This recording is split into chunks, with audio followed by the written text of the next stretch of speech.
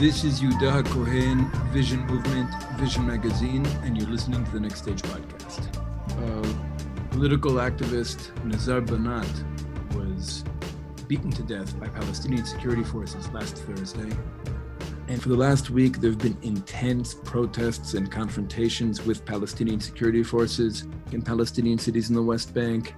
And these events have been almost completely invisible to not only the outside world, but even Israeli society right here. And in order to cut through that media blackout, I've asked a friend living in Ramallah, Brian Williams, to come on the program and to share his perception of what's been going on in Palestinian society for the last 2 days. The listeners should recognize and appreciate that Brian is taking a relatively significant risk by coming on the show and sharing what's been going on. So I really want to urge listeners to take seriously what you're about to hear. Brian, welcome to the show. Thank you, Yehuda. Wish I could say I'm happy to be here to discuss this topic, but obviously it's... Right. Well, first of all, can you give our listeners a little bit of background? Who was Banat? Why was he important? Sure. So Nizar Banat is the leader of one of the, let's say, minority fringe parties here in the West Bank. And he was actually running in the elections that were canceled. And he's a long-standing critic of Mahmoud Abbas and the Palestinian Authority in general. I would say his two main claim to fame are that he is a vocal critic of the security coordination between the Palestinian Authority and Israel.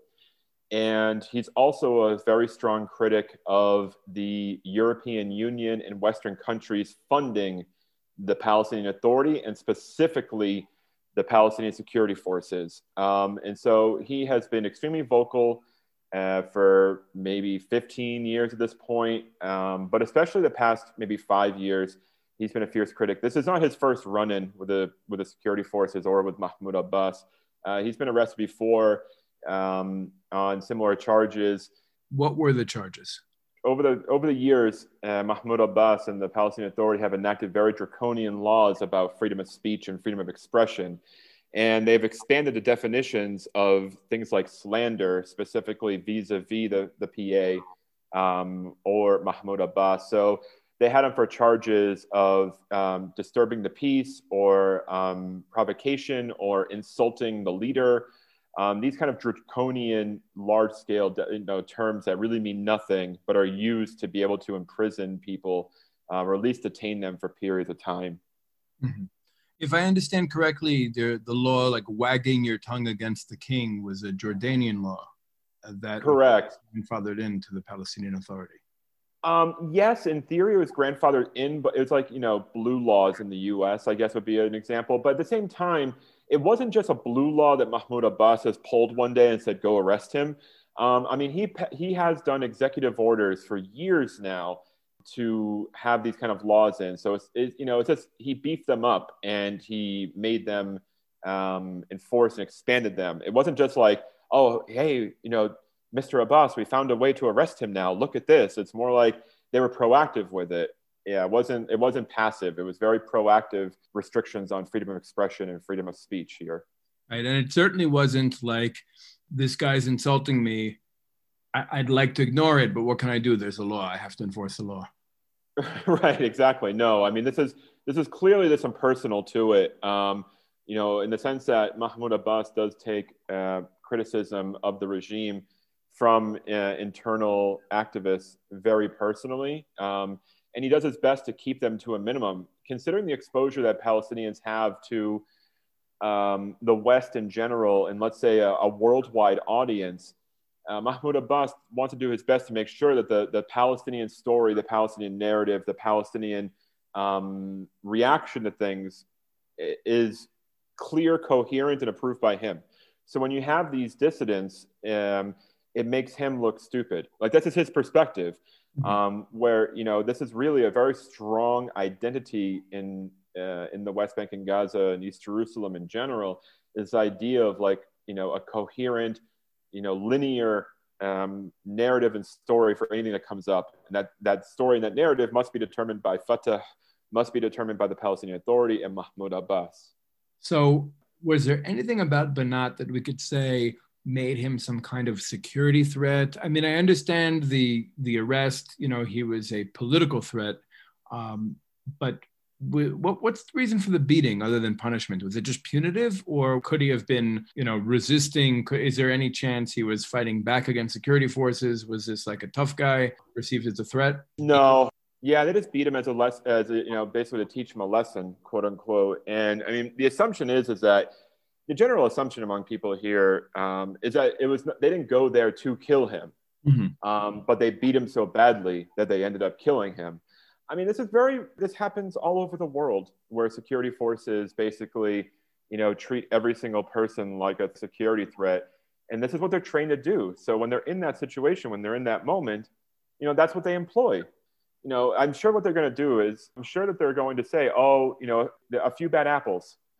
Oh, they went too far. I mean, this is if the Palestinian Authority even admits it, which they still have not. They have not admitted it. They've admitted that this guy is dead, but they've admitted almost nothing else. Just so listeners know, this episode is being released on Thursday, but we're recording it on Monday. So a lot could be changing between now and when this actually is released. Yep, it's possible. So this guy was basically arrested for being a political threat and a vocal critic against the regime, and he was beaten to death. And you assume that was by accident. You don't assume anybody went to assassinate him. Yeah, I don't assume that I don't assume there was some order from Abbas or even anybody high ranking, like, go kill this guy. I'm sure they said something, an innuendo, go take care of him, shut him up, make him quiet. And people interpret orders in the way they interpret orders. And I'm sure that, there's layers to this. But I don't think they went there saying, our mission today is to kill Nizar Banat. Like, no, I don't think so, no. You think it was just an overeager policeman who hit him too hard, too many times?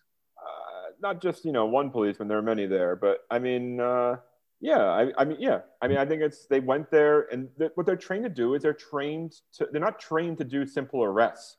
They're trained to torture and interrogate dissidents. This is what they've done for 25 years. So, not all people are created equally. We're talking about a man in his 50s. He's a bigger sized guy. I mean, maybe he had health issues. He's not 22 in perfect shape.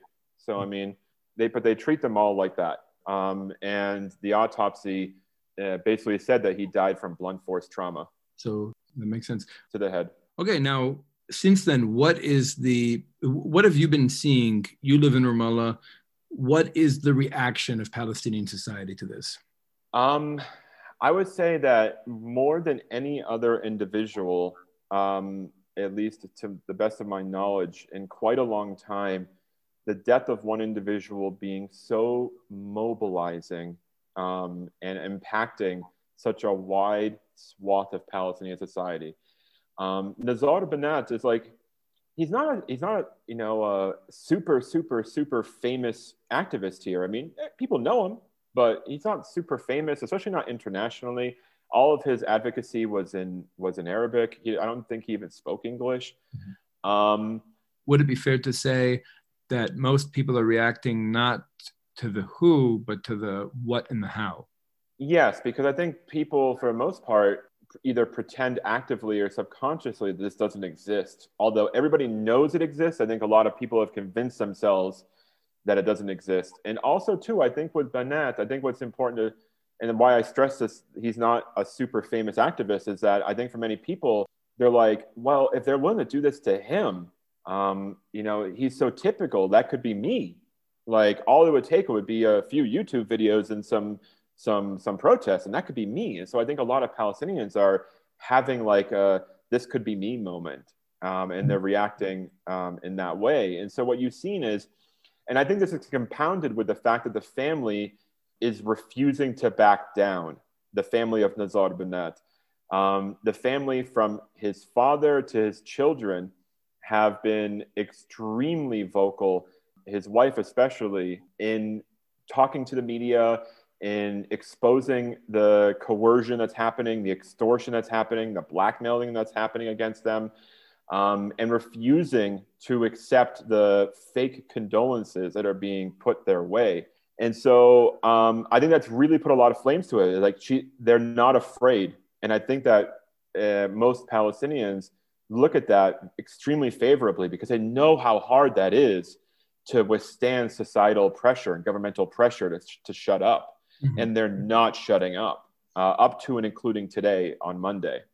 So Banat was killed by the security forces on Thursday in Hebron, in H2, correct? Meaning in the Israeli-controlled 20% of Hebron. Correct. Which means that the Palestinian security forces had to get Israeli permission to actually arrest him. He was not at his house, he was at his cousin's house. Mm-hmm. And this happened at 3:30 in the morning, and video has been released of it yesterday, I believe, where you can see the security forces, carrying his limp body and throwing him into a car and then driving away. So this happened at 3:30 in the morning. The family became very vocal and speaking to media that morning. And so what happened was they didn't call for protest, but activists called for protest that afternoon around 1 o'clock. So they gathered in Ramallah, downtown in Manara, the main square. And, it was pretty standard. They were not cheering, but they were, chanting and doing slogans of, that they will avenge him, that, they will make sure that his killers are brought to justice, and all this stuff. And then it was called for Thursday night to have a protest at night because the people they felt that it was not enough. So they wanted to do another one at night. Mm-hmm. And so on Thursday night, they organized a protest to march from Manara to the Muqata, which is the presidential square, which is about the distance of maybe a kilometer, maybe at most, on a street called Irsal. And so they called this protest, and they started, it was about maybe at this time, maybe about 600 people, 700 people, which in Ramallah is pretty decent. And they marched towards the Muqata, and about maybe 300 meters beforehand, they were confronted by Palestinian security forces who, once the protesters reached the security forces had batons, and they struck, and they shot tear gas, they shot stun bombs, and dispersed the crowd. And what basically happened was, and what normally happens at protests when this goes on, is that people basically run away. They didn't run away. The Palestinians that were at this protest fought back. Mm-hmm. First, they rushed the Palestinian security forces, but because of tear gas and stun grenades, they got pushed back. They acted as if the Palestinian security forces, were Israeli soldiers. They flipped dumpsters. They had tires they lit on fire. They lit the trash on fire. They put rocks in the street to block Jeeps or to block things like that. They treated it. I mean, it was the first hit from a baton. Somebody had grabbed a rock and thrown it at them. And this, I cannot stress this enough. This is a huge mental hurdle for Palestinians when confronting the Palestinian Authority, is that they usually will take the violence, but they will not give it back in any form. And this was it's as if it was their gut reaction. They smelled tear gas. They were being hit by batons. It's like they associated it with Israel. They associated it with the army. So that their immediate gut reaction was to fight back. And so they basically had these skirmishes, these stone throwing, tear gas, stun grenades through downtown Ramallah. And the kids that were there, a lot of them were kids from the camps. There are 2 refugee camps in Ramallah, Kadora and Amri. And a lot of these, I didn't see anybody that was in the front lines over 25. That's why I'm calling them kids. They're under 25. And it's like they were letting out their frustration of how tough it is in Ramallah. Like, I recognize a lot of these kids from, they're the kids who walk around Ramallah, smoking at night. No, they can't afford to go anywhere because they're poor. They don't have jobs. They're not able to get jobs because unemployment is so high. And they were fighting back. And this was incredible to see. This wasn't just usually in Ramallah, protests are very bougie. They're very bland. It's like, you have a bunch of white liberal grandmas protesting in America. It's kind of like that, but here.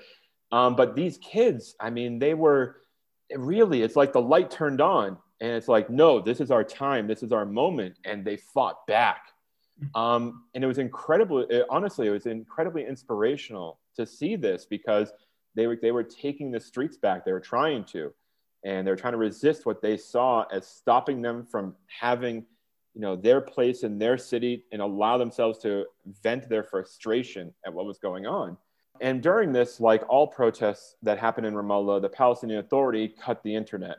What they do is we only have 3G here. They cut this to less than 2G. So it's their way to control information sharing. And also too, like one of the things that I really loved about this first demonstration on Thursday night, was at some point, nobody expected this to happen. So it was around 8:00. So all the shops were open. They started closing up when, things started happening. And some of the shopkeepers were yelling at the kids that were protesting and saying, guys, don't throw stones. These are people's cars here. Let them get out of the way. And they basically said, F your cars, F your debt. We don't care. And like, that was awesome to hear. Like, they were chanting this back at storekeepers. Like, they were not allowing the society to control their expression, to control their rage. And I think, again, it's incredibly inspiring to see that, because it's so uncommon here in Ramallah specifically. And so kind of moving forward, on Friday, there was kind of the people who were organizing the protest decided to not have one. There was still a small one that happened, but it was nothing strong. And I think this was very smart on their part to not have a second one so close and to actually skip a day, because it's hard to organize people on Fridays. And so they called for another one on Saturday at 5:00. And this was supposed to be a similar march from Manara to the Muqata, the presidential headquarters. And this went very differently. This is where people are maybe seeing photos from specifically. So what happened was that a similar protest, they marched from Manara, and they were about to confront the Palestinian security forces about 300 meters or so beforehand.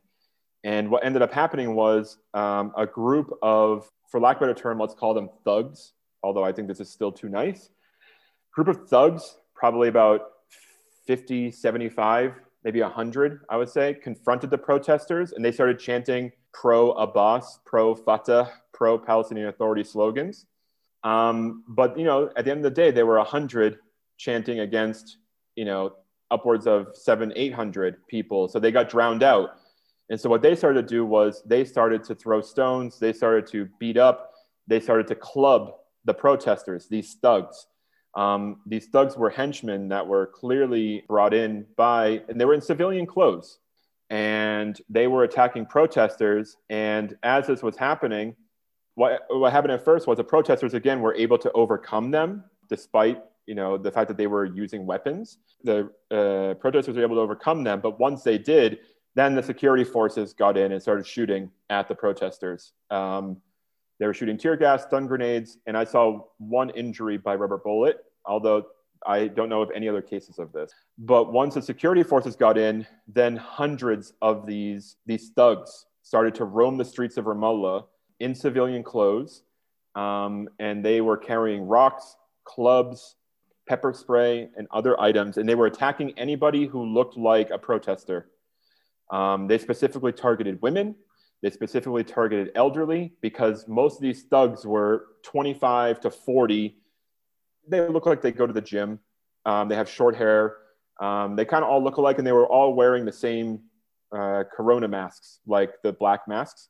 They all had them on under their chin or on their arm, whatever else, like as a signifier. The assumption is they're police, they're security forces? No, they were not.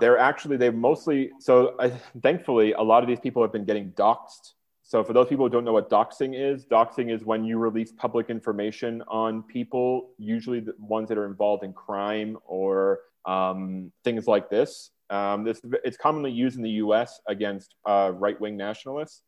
I think it started in Charlottesville, actually. People started doxing people. So people started to dox these people here. Overwhelmingly, they are involved not in the police, they're involved in military intelligence, different branches of military intelligence. Wow. Some of them are grunts, some of them are mid-ranking officials, and people have been getting doxxed. This has been honestly pretty awesome to see this happening. The denials, the resignations, and things like that have been interesting. But anyway, so these gangs roamed the streets, and what they were doing, and they're still doing it to this day, is they are confiscating cell phones and breaking cameras. So this is why you're not seeing much footage of them. They're stealing the cameras. Wow. Anybody who has a camera out, they're told not to have their cameras out, so that if anybody has a camera, they're the enemy. If anybody has a cell phone out, they're the enemy. So they steal your cell phone. If you refuse to give it to them, they beat you then and there. I personally witnessed numerous people who refuse to give their cell phones, so they beat the crap out of them. And then as they're laying there on the ground, they took the phone out of their pockets. Wow. This happened. They went into stores after people who were injured to arrest them. They would take their cell phones also. And so these gangs went through the streets of Ramallah for hours, ultimately about 7 hours. And anybody who looked not like them, they beat them up in the streets. And then they even went to the hospitals. First of all, they obstructed ambulances getting people, again, personally witnessed.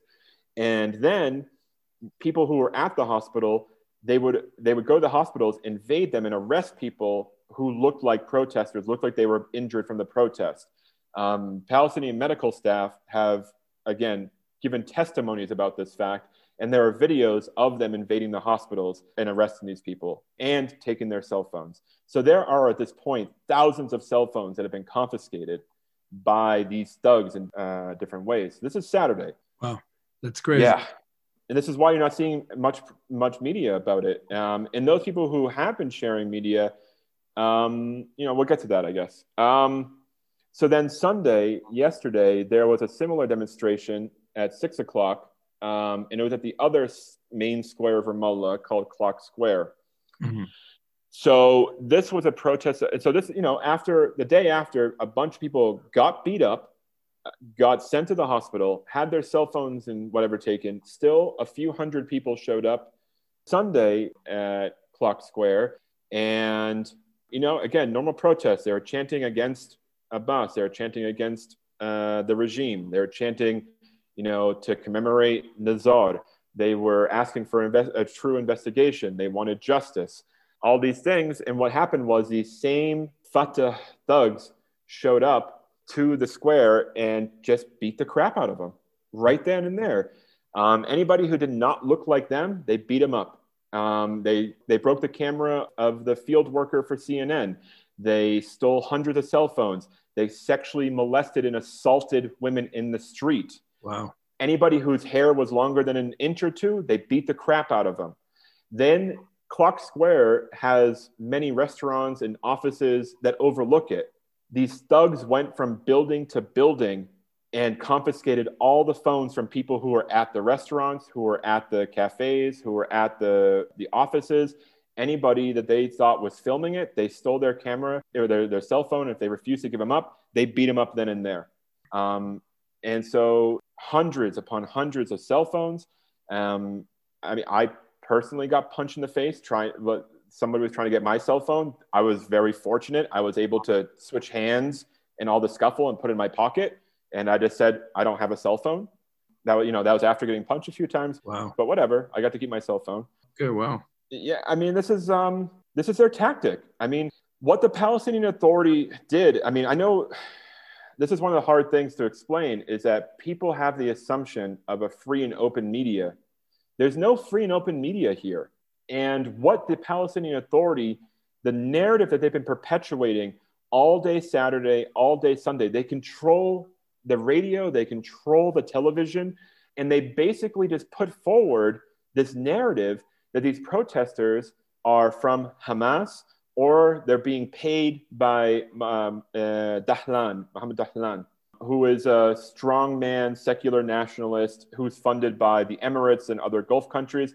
To be perfectly honest, Dahlan and Abbas don't have different politics. Right. They're just different personalities of the same politics. When former U.S. President George W. Bush forced Ariel Sharon to relinquish the Gaza region, the American plan was for Dahlan to rule Gaza.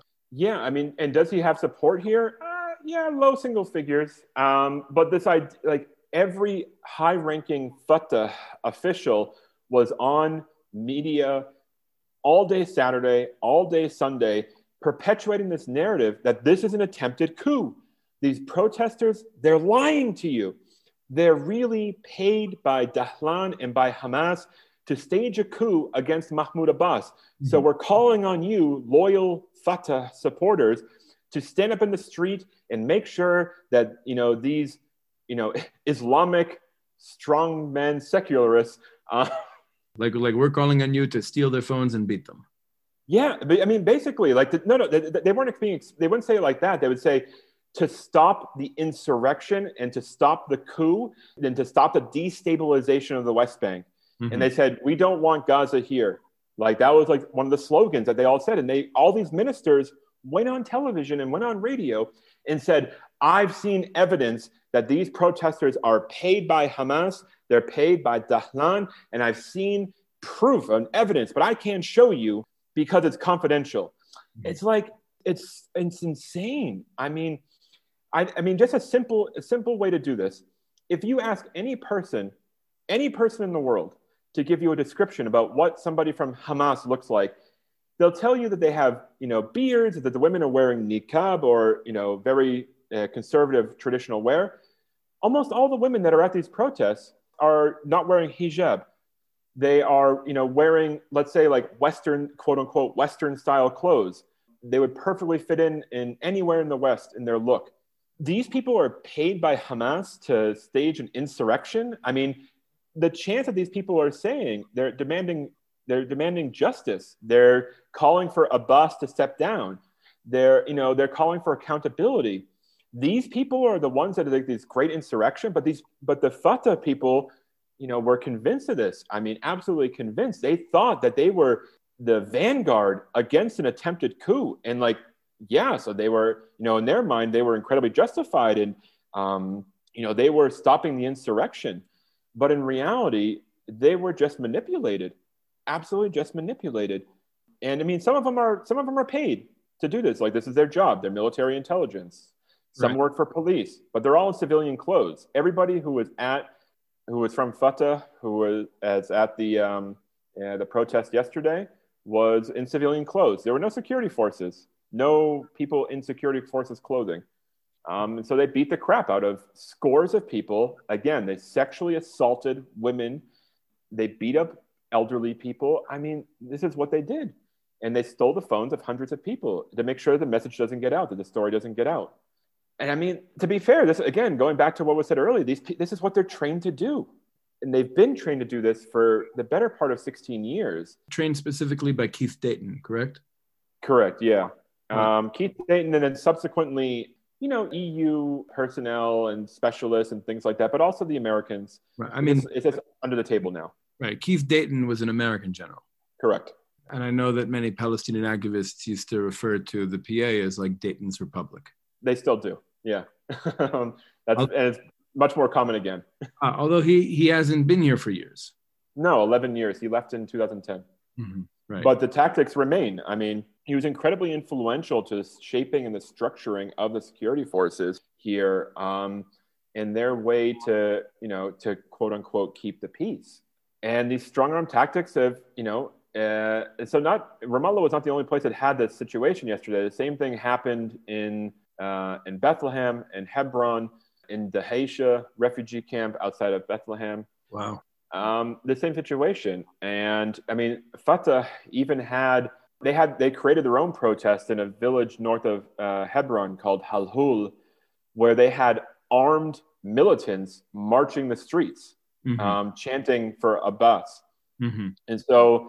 And this is what, if you look at Palestinian media, this is all that's being shown. Mm-hmm. Oh, Palestinians are out showing their support for Mahmoud Abbas, stopping an insurrection and stopping a coup by Dahlan and Hamas. And I mean, it's a manipulation. It's stunning. So that's the story in Palestinian society. The official story is that this is an attempted coup by Dahlan and Hamas. Yes. And we're not seeing much of this in the mainstream press, in the Israeli press. Like, we're not really seeing any of this. So why don't you think we're seeing anything? I mean, the simple answer is, and I think it's a very cop-out answer. The simple answer is, well, people aren't documenting because it's harder to document. But at the end of the day, there's plenty of documentation. There's a lot less than there should be, but there's still plenty. I think that what you see happening is that these countries that fund the Palestinian Authority are so invested in the stability of the Palestinian Authority that they don't want to make them look bad. They don't want to call them out for what's going on. They don't want to criticize what it is they've created, because this is their creation. The Palestinian security forces are their creation. It's their money, it's their funding. I mean, the United States and the EU have spent billions, with a B, billions of dollars on training, on arms, on recruitment, on everything to make the security forces what they are today. Mm-hmm. So they're not going to go and criticize that. And I think it took over 24 hours, I believe, before the first real story came out about it. And it was... About Banat or about the protest? No, Banat came out relatively quickly, but about the protests, that took a long time. And still to this day, I mean, still on Monday, the articles basically are a paragraph long. It says, protesters and security forces clash in Ramallah. Mm-hmm. That's it. Right. I mean, protesters protesting for justice for Nizar Banat clash with Palestinian security forces today in Ramallah. Like, that's it. I mean, is it like one of the things that for people who don't understand from a Palestinian perspective, they really hate what's called the parity argument, where the news presents groups like Hamas and Israel to be equal foes in a battle, and whoever wins, we don't know. When in reality, of course, we're talking about a modern mechanized army versus, a bunch of guys with tin rockets. There's no parity there. And so to use a parity argument for protesters versus an 85,000 strong security force, I mean, like, that's crazy. I mean, absolutely crazy. You have people that are chanting slogans and holding signs versus people that have AK-47s, military jeep and personnel, and training on how to torture and kill. I mean, there's no parity here, but that's the way that the media is presenting it, if they even present it. And from your perspective, this is actually an uprising. This is a Palestinian uprising against Fatah. I mean, I think it's a Palestinian uprising against Abbas. It's turning into an uprising against Fatah because of these henchmen and these thugs that are walking around, singing Fatah songs and all that. But it started with Abbas. It started about, calling on him to step down, calling on him to have an independent investigation. I mean, calling on for elections. What are those? So, I mean, it turned from Abbas to Fatah, but there's still that's a hard, and I think Abbas very intentionally did this because it's very hard to confront Fatah because it's not a monolith movement, and it has a great diversity of different wings and departments and ministries and philosophies. Even if, at the end of the day, it's run by Abbas, everybody knows somebody or has family that's been involved in one way or another in Fatah. So this is something you just do not confront in Palestinian society, but it's turning that way because Fatah has been demonizing and just making up stories and just evading accountability for so much and for so long that people are turning against Fatah slowly. Right. So I have two very important questions for you. Number one, I might have this fantasy in my head of West Bank Israeli Jews coming into Ramallah and actually siding with the protesters, standing shoulder to shoulder and taking down the Palestinian Authority, taking down Mahmoud Abbas, and somehow allowing that to become the beginning of some new reality in this country where we're able to kind of trust each other and move forward together without the existence of the Palestinian Authority here in a kind of equal one-state paradigm. Now, I know that Israeli society is not there yet. I know that the Jews living in the West Bank are not there yet. I lament the fact that on our side, we are not politically advanced to even think in those terms. And for the most part, we're living in our own world, as the Palestinians are, meaning that it's hard for us even to understand. And one of the reasons I think it's so valuable to have you on the show is because I don't even think most Israelis understand Palestinian politics or Palestinian society or what this means, what this could mean, what people mean when they chant X or what people mean when they say Y. So I think it's important for us to make ourselves aware, of what's happening on the other side. But being that Israeli society is where we're at right now, and Jews living in the West Bank are where we're at right now, and we're not ready to just come into Ramallah and fight the regime with the protesters. What do you think we can do to be in solidarity with the protesters? Follow Palestinian activists, follow pages that are sharing these stories. They're not hard to find. I mean, listen, the one outlet that the Palestinian Authority has the most trouble containing is social media, whether that be Twitter or whether that be Facebook. These are the two main ones. Usually information is more shared on Twitter. Documentation, videos, and pictures are more on Facebook. Right. One of the complications for us is going to be that often the very same activists, and this is part of us not understanding what's going on the other side, but a lot of the vocal activists who will be sharing information about these protests, a lot of them are in most cases also vehemently critical of Israel, of Israeli policies in the West Bank, in many cases of Israel's existence. And so that creates a psychological barrier for a lot of people on our side. No, I get that. And I think that maybe, and I know that that'll be tough for people because Palestinian discourse is Palestinian discourse, just like Israeli discourse is Israeli discourse. Meaning that when we hear, I understand that when Palestinians challenge the right of the state of Israel to exist, they're relating to the state of Israel as a settler colony that was built on top of them. I get that. Yes, sure. But when we, who don't understand that discourse, most Israelis do not understand the discourse, and when Israeli society hears a Palestinian challenging Israel's right to exist, what most Israelis hear is kill the Jews, right? Yeah, sure. It's referred to as genocidal. And I don't think that's just propaganda. I think that's how a lot of Israelis, a lot of diaspora Jews as well, hear it. So I think there are a lot of slogans probably on both sides that are often misunderstood by the other side just because we often miscontextualize the other. As I've said many times on the show, we have, both of us, both Israelis and Palestinians, have a very bad habit of superimposing identities, ideologies, and motivations on the other that are actually very different from how the other experiences himself. And that leads us to not only counterproductive methods of struggle, but also just misunderstanding what certain words, what certain slogans, what certain speeches mean, because we're contextualizing them in our fantasy of who the antagonist is and what he wants, rather than in the reality of how he experiences himself in his struggle. Trust me, I understand that this mental block is hard.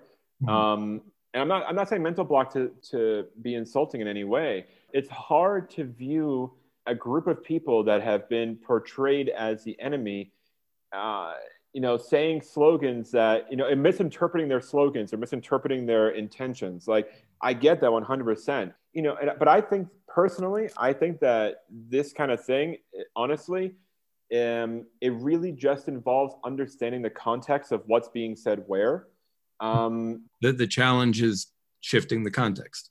Right, shifting the context. I mean, we could get into that. We could get really into this, but I don't think it's very helpful for this conversation. But my fantasy is that we would be able to come into Ramallah and actually help and actually fight alongside the protesters. But I know, for example, how would that even be received in your mind? Like if we actually did that, if we not so many of us, let's say 20 mitnachlim, 20 West Bank Jews, from nearby Beit El were to come into Ramallah and actually join these protests, how would that be perceived?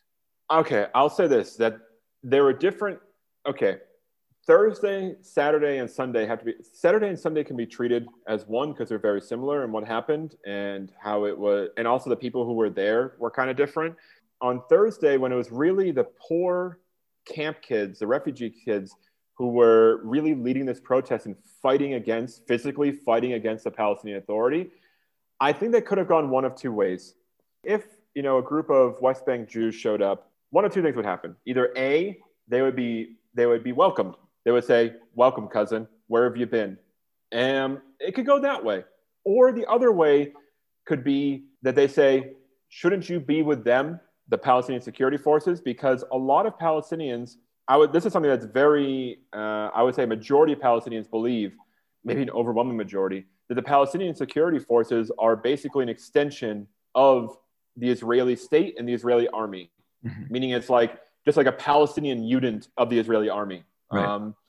So I mean, so you might get one or two. Now on Saturday and Sunday, that would have been very different, just because, I mean, considering the propaganda that the PA and Fatah specifically was putting out, if Jews showed up on Saturday or Sunday, it would have been, Abbas would have been on TV smiling from ear to ear.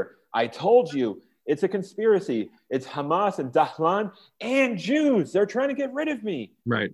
I'm so necessary that they have to collude against me." I can see that. I could easily see Abbas playing that card. And that would resonate with a lot of Palestinians. It really would. Mm-hmm. So any such move at this point in the relationship dynamics would be counterproductive. Yeah, it needs the relationships need to be normalized. Well, that's a bad word to use. Right.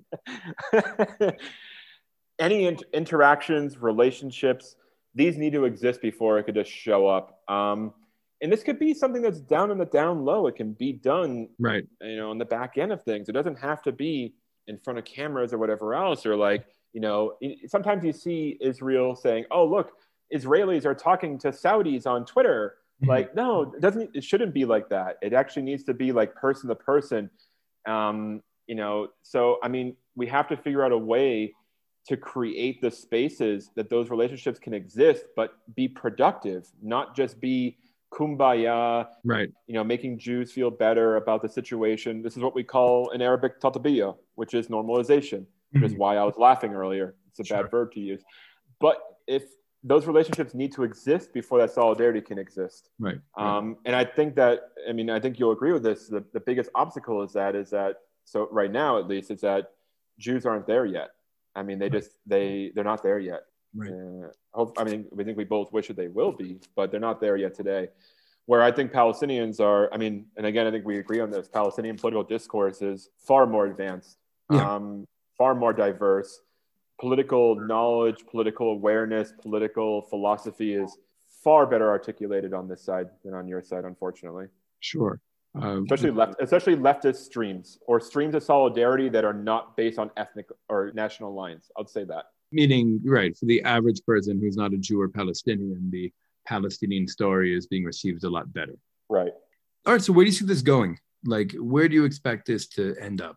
Could this lead to elections? Could this lead to Abbas stepping down and, putting his son in charge? Where is this going? I heard a philosophy today. So if you listen to the show, he's going to know that I stole it from him.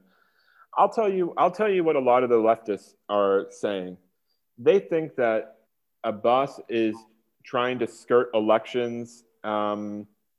He's trying to skirt elections, and he's going to even get large scale, more, basically everybody's supporting it except for Hamas, by basically shaking up the security forces, because the security forces have been so tied to one specific stream of Fatah.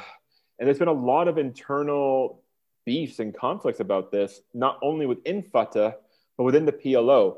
I maybe have to remind your listeners that the PLO is not just Fatah. Fatah is the ruling party of it. But again, there are multiple streams of Fatah, and there are dozens of parties that are in the Palestinian Liberation Organization, the PLO. So what I think is likely to happen is that there's going to be a reshuffling of, let's say, ministries, of security forces. There's going to be a decentralization of some posts within that, I think, to placate all these different actors within the PLO as a way to skirting elections, because I think Abbas probably figures that he can get enough support and placate enough of the other parties and of the other streams of Fatah by doing this. And then it's just Hamas who's screaming for elections, and who cares? They're over in Gaza. So big deal, whatever. Which of course is funny because, if you look at polls, Hamas now, just like in 2006, actually has more popular support in the West Bank than Gaza. But Yeah, so I mean, I think Abbas is trying to create a big enough block without Hamas. I mean, you can kind of look at it not very different than what has happened in the Israeli elections, creating a hodgepodge of weirdness. At the end of the day, I think you and I both agree at this point that this coalition is in Israel is really run by Lapid. Right. And I think that maybe Abbas kind of looks at that and says, "Oh, if I can figure out some way to do that, but not have to rotate in any way and avoid elections, okay, sure. We'll retire some security force generals. We'll diversify the political background of, like representation politics. If you can manage to do that. So this is a very big belief on the street about what is going on. I think it's very interesting. I think it's when I first heard it, I kind of laughed. But the more I think about it, I'm like, wow, it's actually, and I'm going a little bit deeper with it. I think it's really intuitive. I mean, I think that's really smart analysis. And I think that would really help Abbas remain in power and maintain the facade, especially to the West, because that's where his biggest critiques are coming from. Right. Again, superficially, I believe, about the lack of transparency and the lack of democracy that's going on here. I mean, again, 15 years. Do you think that these protests might have the potential to help kill and bury the two-state paradigm? I mean, the people who go to these protests are against the two states in general. I mean, in general, the people who support two states tend to be Fatah, tend to be on the Palestinian Authority payroll. And I don't say that like derogatorily, that last part. Like, there are teachers who are paid by Fatah and the Palestinian Authority to teach English. Like, so they support two states because, their boss supports two states. So, I mean, at this point, an overwhelming majority of Palestinians are against the two-state solution. And so the people who go to these kind of protests it's not even a question to them. If you ask them, what's an obstacle for the two-state solution? And they would laugh. They would say us, because we're against it. Just like most Palestinians are against it. And so really, like, Fatah, in addition to all the other stuff we mentioned, also has that baggage of pushing two states. So, I mean, there's no question within the protest movements. Anybody who's politically active, not in Fatah, is against two states in the West Bank. It's a given at this point. Right. It's very rare. They might say two states when the Westerners come by for a tour, but they don't. It's just like they don't want to be labeled an extremist or a radical. So they just say, oh yeah, if two states are possible, okay, but I don't think it's possible. What that means is they support one state and they don't want to hurt your feelings. Right.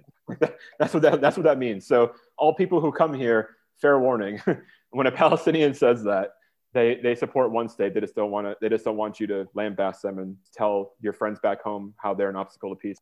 Right.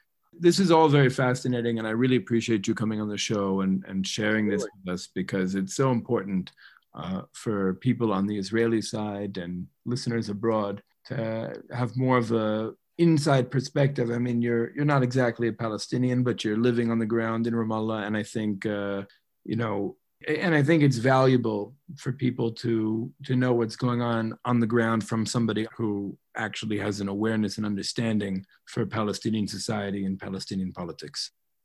Yeah, no, I mean, I'm considering what feels like a blackout on media coverage. And to be honest, it's incredibly frustrating, not just for me. I mean, this is something that there's a big debate going on among participants in the protests about whether they should stop even bothering sharing this information with Western audiences, because they're sharing all this information, they're sharing all these videos and all these testimonies and everything else, and what we get is a parody argument. We get a tagline: protesters and security forces clash in Ramallah over the death of a dissident. Like that's the trophy that they get to show for getting beaten up in the streets and documenting it nonetheless. And sharing that information with international media. So there's a big debate right now about and most people support at this point to stop sharing with non-Palestinians, and to only share it internally, to only do Arabic, not even bother anymore. And to be perfectly honest, I'm tending to lean on that side at this point. Why? And I think because nobody cares. nobody's doing anything about it, and they all then manipulate it to some other purpose. Well, let me ask you something. Let me ask you, is there a concern that this would be flipped as like a pro-Israel, anti-Palestinian talking point? Yeah, absolutely. And it's already happening. Mm-hmm. It's already happening. I mean, something that's happening, like there's a tweet that AIPAC said, they tagged, I think it was Rashida Tlaib, and they said, oh, Rashida Tlaib, what's going on with your friends in the Palestinian Authority that you want to keep funding? Look at these kids that are getting beaten up in Ramallah. And it's like, oh my God, like how can you take Palestinians being beaten up and sexually assaulted in Ramallah and then use it to perpetuate a right-wing talking point in the United States against a Palestinian legislator? Like, this is happening. I mean, you can see this with other media outlets as well. This is incredibly frustrating to Palestinians. And this is incredibly frustrating to me. Like, once you give that information and once you give that content, those videos and those testimonies, you can't control how it gets framed. And I think a lot of Palestinians are just like, you know what? No reporting is better than bad reporting. So, like, for many people, they just think, like, why bother? I mean, at the end of the day, too, I think that something that this is very hard for Westerners, and I think Americans especially, to understand. They believe their identity is conceptualized around this idea of, let's say, like, I don't want to get too political here, like standard liberalism, meaning that morality at the end of the day wins. And I think that people will say they do say to Palestinians, and I know that I've heard this a million times, well, just keep sharing. Eventually, truth wins out. And eventually, truth will save you. It's like, how can you tell somebody who just got clubbed in the face to keep putting themselves at risk? There are people who are being arrested in the night and being beaten up and having their computers confiscated, their cell phones destroyed outside of the protests. Just for having been there and having been seen there, they're being targeted. And you tell these people to keep doing it because, God willing, one day, truth will prevail. Like, this is ridiculous to tell somebody who's suffering that and who's being a victim of it. Like, how many people need to die? Right. Tell me, 1, 5, 10, 20, then did they get justice? Like, to tell Palestinians that, of all people, I also have to deviate from the narrative here, but 74 years of oppression, like from a Palestinian perspective, no justice. They're in a worse situation now than they were 30 years ago. I mean, they have, in their perspective, 2 occupations going on. And you're telling them, well, just keep holding on and keep sharing. Eventually, us white people will save you. Like, no. And Palestinians are not falling for this trick anymore. And to be honest, I don't blame them because all that's happening is they're getting repressed worse and worse and worse. So, yeah, I mean, again, this is why I'm leaning towards it. It's just because, bad reporting is bad reporting. It's not better than nothing. It's not. Okay. So I guess we're going to see in the coming days where this goes. And on the Israeli side, we see almost nothing about this. This is not dominating the news. This is not even close to dominating the news cycle. It's making an appearance. Yeah, I've reached out to a few Israeli journalists, and one shared a video, but really minimal context. At least it got viewed. And again, I struggle with this. Mm-hmm. I really debated for a day. Should I even share this with this journalist? I can't control how he's going to portray it. Mm-hmm. And I think that Palestinians they're getting fed up with this. They're really fed up with this. So I hope we can do some good here. I hope so. I think, unfortunately, it's going to get swept under the rug. Yeah. Let me ask you this. Are you taking risks by coming on the show and sharing this? Sure. Possibly. It's definitely within the realm of possibilities. Yeah. Mm-hmm. I can't give you a probability, but it's definitely within the realm of possibilities for sure. I don't know what percentage. Meaning right now you are doing exactly what Mahmoud Abbas is trying to stop from taking place. Sharing information on what's going on. Absolutely. Yeah. And the thing is too, there's no oversight here. I'm responsible to them, in the sense of I'm under their authority. So. Right. And do you feel that being a foreigner, not being a Palestinian, gives you a little bit more ability to speak freely? Absolutely. Yeah, of course. Mm-hmm. Definitely. I mean, in many ways, most foreigners here feel invincible, which for the most part, is true until it's not. And right. When is that until it's not? I don't want to find out. Like, I don't want to be the example. Right. I have no interest in this. I have no interest in being a martyr. None. All right. Well, Brian Williams, thank you so much for coming on the show. We know you're taking somewhat of a risk, so it's much appreciated. Thank you. All right, get home safe. Yeah, will do.